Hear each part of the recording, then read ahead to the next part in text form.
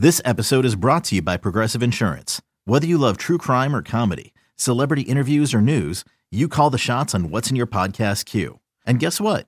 Now you can call them on your auto insurance too with the Name Your Price tool from Progressive. It works just the way it sounds. You tell Progressive how much you want to pay for car insurance, and they'll show you coverage options that fit your budget.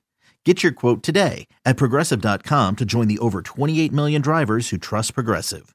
Progressive Casualty Insurance Company and Affiliates. Price and coverage match limited by state law. Real solid job by the Phils last night. And here's why I say that. Because it wasn't the cleanest win. I mean, the reality, it's not like they hit a ton. It wasn't even like they were getting base hits to score runners. I mean, to an extent, it was, ground outs and, don't get doubled up at first base and you're safe and the batter technically gets an RBI because the guy scores from third. Like, it wasn't like the hits were plentiful. It wasn't like the runs were plentiful. And obviously, Sir Anthony really, really struggled in the eighth inning and it almost cost him the win. But the reason I say very solid win is multifold. First off, they finally get back to 500, which you can't get above 500 until you get to 500.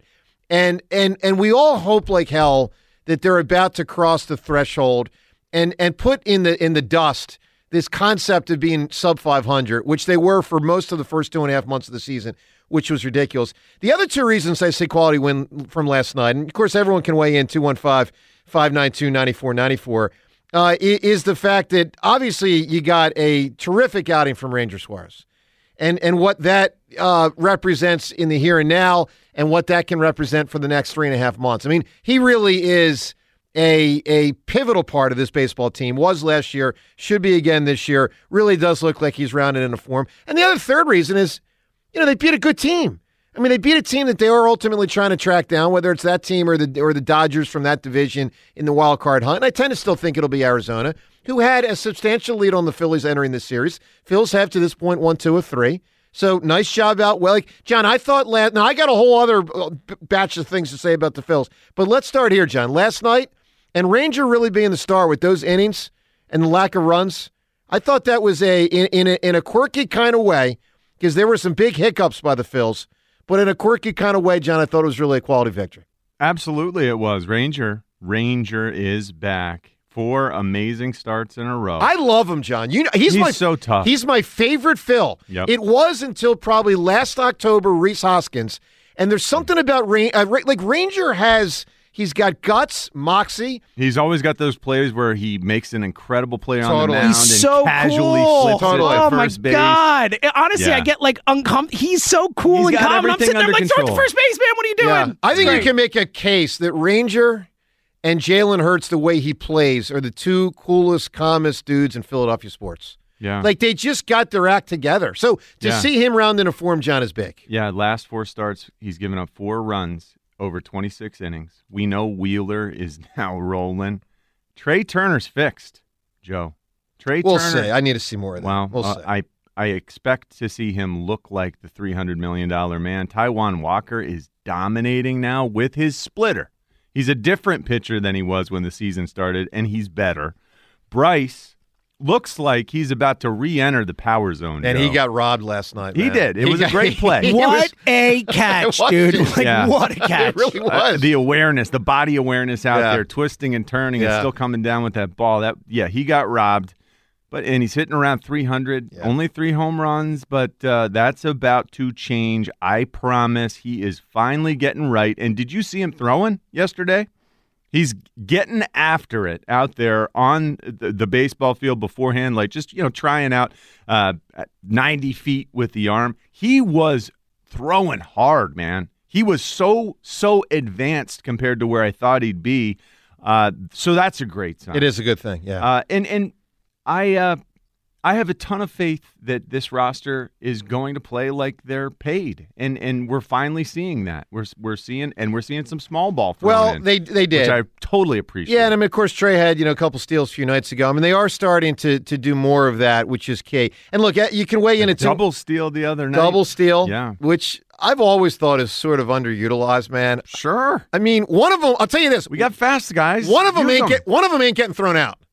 I mean, so I've always been a proponent of the double steal. I mean, just I actually think it's an underutilized, underrated aspect of pro sports. All right, so look, obviously you can weigh in, and of course it was a late game, and I'm sure everyone listening right now didn't see it last night, but if you did or if you didn't, you still want to comment on the Phils, because ultimately it's really about not as much last night, but where they go from here. We've won 9 of 11, Joe. They have. Where are we going from here? Well, and if you think they are finally going to put sub-500 baseball behind them and freaking move forward, you can weigh in on the Phils last night and where they go from here at 215-592-9494. Speaking of where they go from here, John, let me declare on June 15th something that I didn't think was going to matter at this stage of the season when the season started, but I think it matters a lot right now, and I don't want any misconstruing here of where I stand on this.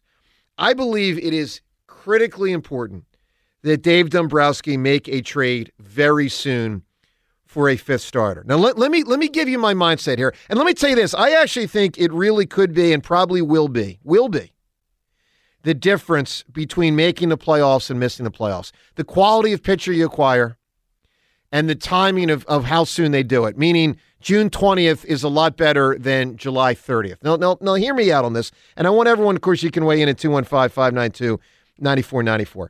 I said yesterday, and so far the Phillies have followed suit, I said, hey, guys, let's get above 500 by the end of this week, which, of course, they have a chance to do today. They got 4 games left this week. To do it by the end of this week means they got to go 3-1 or 4-0 in these 4 games, Arizona tonight, and then obviously 3 versus a really bad Oakland A's team. Playing better lately, but still really bad team. Here's the way I look at it. It's the Saturday game, John, that looms for me in the small picture of trying to win 3 or 4, the next 4, right? Because Saturday they got another bullpen game. And the problem is every 5th day they have another bullpen game. And every 5th day they seem to lose that game in what is traditionally a spot where a team has what's called a starting pitcher pitch.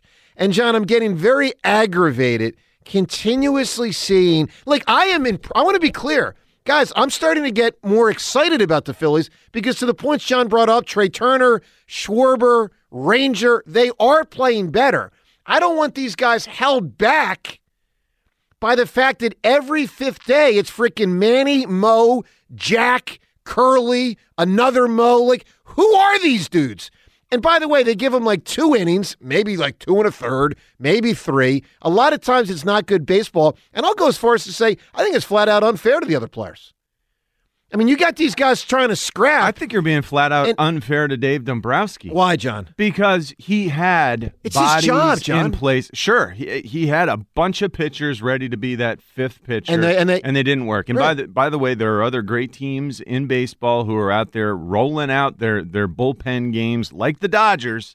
The Dodgers are in the same boat we're in. I guess their bullpen guys are better than the Phil's bullpen guys. Phil's have a great bullpen, man. I feel good about our one of the better ones in baseball. But James, it's the 5th starter thing isn't. I know. I'm just saying. You said maybe their bullpen's better. I'm saying it's not necessarily that. Dombrowski's going to make this happen. I disagree with you. Dombrowski, the 5th starter, yes, it didn't go as planned. And the reason it didn't go as planned is Bailey Falter was 2 miles per hour off his velocity, and he couldn't get a win. Then don't wait for July 30th. All right, Nick Nelson got hurt. Griff McGarry got hurt. Andrew Painter got hurt. Christopher Sanchez hasn't even been good in single A.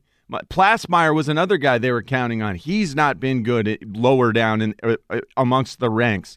Our contingency plans have fallen through to some degree due to injury, but this is viable. The 5th starter is viable. It's just not viable right at this moment.